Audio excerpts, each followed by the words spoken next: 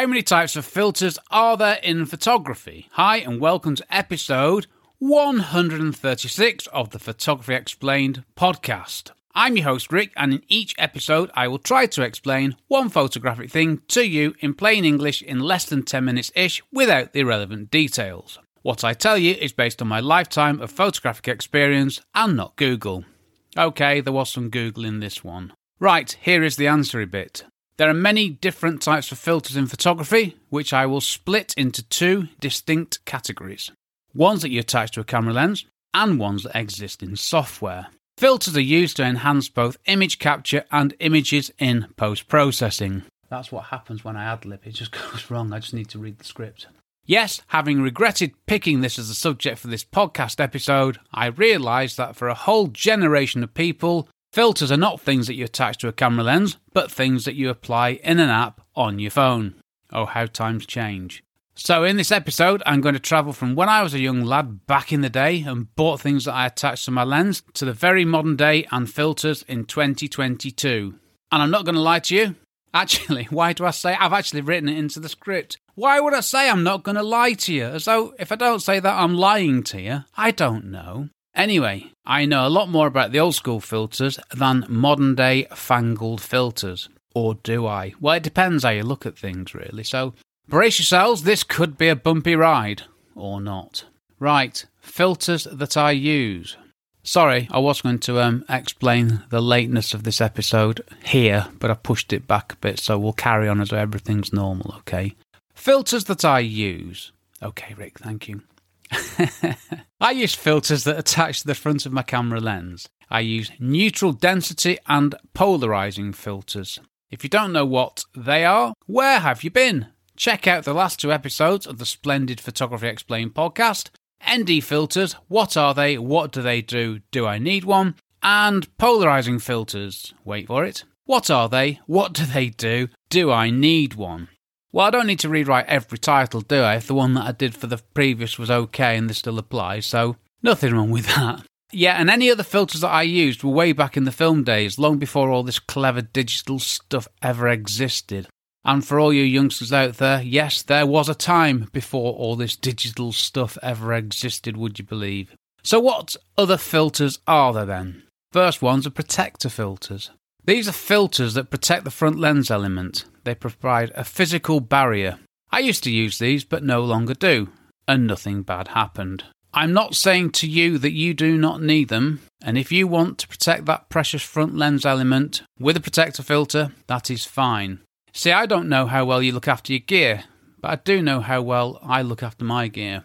But here is a top tip for you. Always use the lens hood. I always use the lens hood, because that's physically protecting your lens from coming into contact with anything. If you don't know what I mean, stick your lens hood on your camera and keep the lens cap on, but try and make contact with like a wall or something with the front element of the lens, with the lens cap on, I hasten to add. And you'll see what a good job a lens hood does of protecting the front element of your camera lens.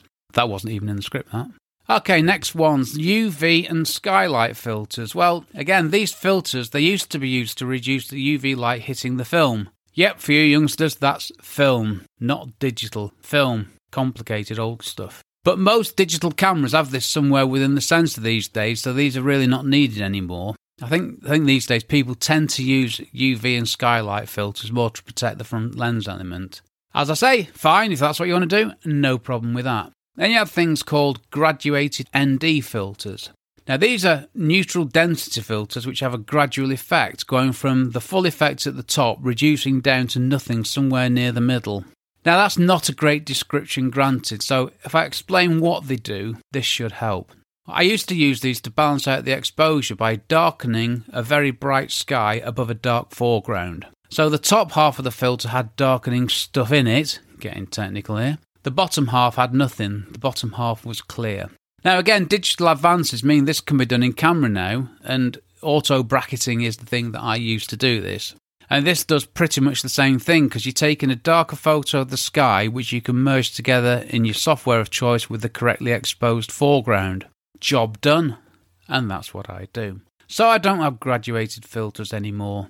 Well, I say that. I've got a wallet filter holder in a box in my garage, and I'm just wondering why I haven't solved that, because I haven't used that in, who knows, years, possibly a decade. A long old time since I used them. Other filters, well, there are special effect filters. Now, one of them that I used to use, it was a starburst filter. And when you got lights in a photo or the sun, it makes it go all, well, starbursty.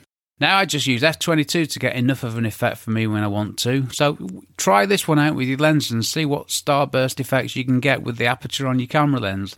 It can be pretty cool, and it looks natural, because if you're staring at... Don't stare at the sun, by the way, you'll damage your eyes. If you're staring at something bright with, say, sunglasses on, you might get that starbursty effect. It looks pretty good, so give it a try. You got nothing to lose, have you? Beauty of digital. And talking special effects filters, there's all sorts of other filters out there that do funky stuff, but these aren't for me, so I'm not going to talk about them. But I imagine that pretty much any effect you can get with a funky filter can be recreated in Photoshop, if you know how to use Photoshop, that is. Which I don't. Oh yeah, sorry, nearly forgot. Colour filters. When I say nearly forgot, I nearly forgot when I was writing the script, so I tried to make that sound as natural as possible. Now, I never used these, and I believe these are used to change the white balance. Now, I shoot in RAW. I can change the white balance in Lightroom after, so I've got no need for these. Lastly, close-up filters. Well, these are used to take photos close-up of things. I've never used them myself, as I don't take photos of things close up, so what an insight, eh? That was genius. Right, the top tip though. Well, different camera lenses have different filter thread sizes, or they might have different filter thread sizes. So if you're going to use filters on more than one lens, buy it or them for the largest filter thread size that you have, and invest in step-down rings, or as I put on my script, down rings. Genius. Bear with. Yeah, that's how long it takes me to type step. They're dead handy, and they mean that you only need one filter because you use the step-down rings to attach them to smaller filter thread sizes. You can't do it with the small one going upwards because you won't cover all the lens, so you've got to do the biggest filter thread first and then step down to the smaller ones. And it might look a bit odd if you've got a massive filter on a tiny lens, but it's still doing the same thing, isn't it? It works, and it could save you a bundle of cash if you get into filters, that is. Okay, so that's the filters that you stick onto a camera. What about the other filters? Well, these are the digital ones. I just hit the microphone stand there. Not helpful. I mean, Instagram filters spring to mind. One click, boom, transformed a photo. And there are many, many others. So many that all I want to say here is that these filters are used to change photos that you've already taken to get a certain look or style of photo. And you can add any kind of image processing software to that list. I can create presets for my photos in Lightroom that instantly transform photos just how I want them to. I'll come on to that. These presets are exactly the same as Instagram or any other filters. Right, my notes say that was a lot shorter than I intended, but that was actually a lot longer than I intended because I thought I was going to struggle with this one, but as ever, I've filled up 10 minutes so far without editing before I embark on the talky bit.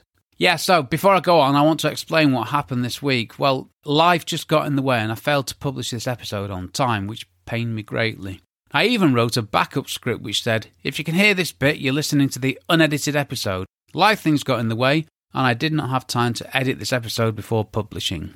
That was plan A, but I didn't even get time to record the full episode, which is why I did a 1 minute long one, which helps with my download stats. But then I had a word with myself, and I convinced myself that it was okay. Did it really matter that this episode was going to be published 2 days late? Did it really matter that thus episode, another typo? I've checked this script, you know. That's the problem. I've been short on time recently, and it's showing. Did it really matter? Let's try that one a third time. Did it really matter that this episode was going to be published 2 days late? No, it really did not. I think I lost a bit of perspective there. So here I am now, and all is fine, so I'll continue. Back to those filters. There are two types of filters. Ones that you attach to a camera lens, which changes the image capture in one way or another, or just protects the front lens element. And then there is all that other stuff that you can do using apps and software after the event. Big difference being, one changes the photo that you take, one changes the photo after you've taken it. That's my big... No, I'm not doing that. I was going to say big takeaway, which I would have inevitably grown into another subsection, which I really don't need, do I? Keep focused, Rick. Getting the look you want for your photos is the point. Now, I'm not going to go on about ND and polarizing filters here. I told you all you need to know about them in previous episodes. These filters are used for specific purposes when taking photos. These filters help me take better photos. These filters are tools that I use in my work. But Instagram filters and what have you, I don't use them. But I'm sure you know what they are. Most people have seen these. You can quickly give photos a distinct look, which when applied to a load of photos and a feed, it gives a consistent look and feel, which is a dead handy thing to have. This is pretty much what I do with my photos in Lightroom, so in some ways it's exactly the same. After all, filters are changing the colours, tones, focus, borders, sharpness, all that good stuff, which is what I'm doing in Lightroom. And in Instagram, yes, I had to look this bit up, there are currently 25 different filters, 25 different looks, one click on your phone. It's amazing when you think about it. So going back to Lightroom, what I do in Lightroom is the same. Well, it's similar. I use Lightroom to adjust tones, contrast, sharpness, shadows, highlights, vibrance, saturation, all that good stuff and more. So really, they're the same, aren't they? What you're doing is you're taking a photo and you're making it look different and hopefully better. They're just the same thing being done in a different way. And when I create a Lightroom preset to save me time, what difference is that from an Instagram filter? I can't say Instagram. An Instagram filter is a preset, the same as a Lightroom preset is a preset that you apply to a photo. I mean, let's not overthink this. If you think Instagram filters are wrong and you edit photos in Lightroom, have a word with yourself about that, because they are the same thing. One you're doing, another one you're choosing from a selection of things that other people have done, which is fine as well. Right then, so as far as I'm concerned, filters are great, as is digital processing. But you have to do this well, you have to do it naturally and consistently. Don't use so many filters that things look like you've been having a wild old time in Photoshop or something, because, well, unless you want to. But for most people, we want photos to look natural and realistic, but good. I edit my work in pretty much the same way. I've got a fixed process and I've created presets for the things that I do all the time. I don't need any other filters and my work is done in Lightroom. What we can do with software has reduced the need for many filters. That was the point I wanted to get onto, really. Before digital photography, I'm going back to the dark ages, you didn't have Photoshop.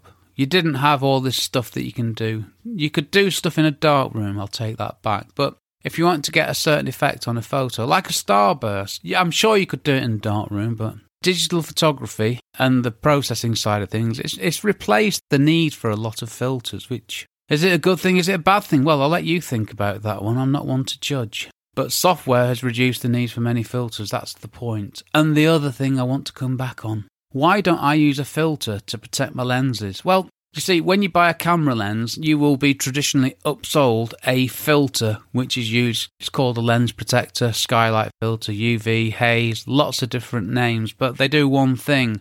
They protect your front lens element from any damage, and they are easier to clean than the front lens element, but I used to use them, and then I got a funky lens. See, I used to use a fisheye zoom lens, and thinking about it, I missed that lens, crazy as it was. You see, with a fisheye lens, you get a 180-degree field of view, and to get this, you've got a bulbous front lens element. You cannot put a filter on this, because it's a big sticky-out bulbous thing. And with a 180-degree field of view, your feet are in a photo unless you step back a bit. So how do you get a filter? Well, you could get a fisheye filter, I guess, but I don't think they do then because they'd be horrendously expensive. I used this loads when I had it, and I couldn't put a protective filter on it. And I was super protective of the front lens element, but I am with all my camera lenses anyway. So over the years I had it, nothing bad happened. It didn't have any marks, any blemishes, and that got me thinking, really. And I stopped using them, all my lenses, some years ago, and still nothing bad's happened.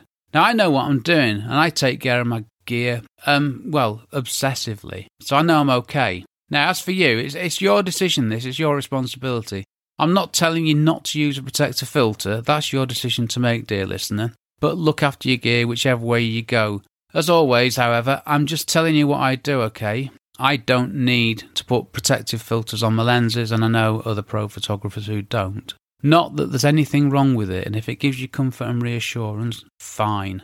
Anyway, yeah, that's what I do. Talking of which, well, seamless, not really, is it? What do I do? Well, I use neutral density and polarizing filters, and I process images in Lightroom only. That's all. That's all I do, pretty much.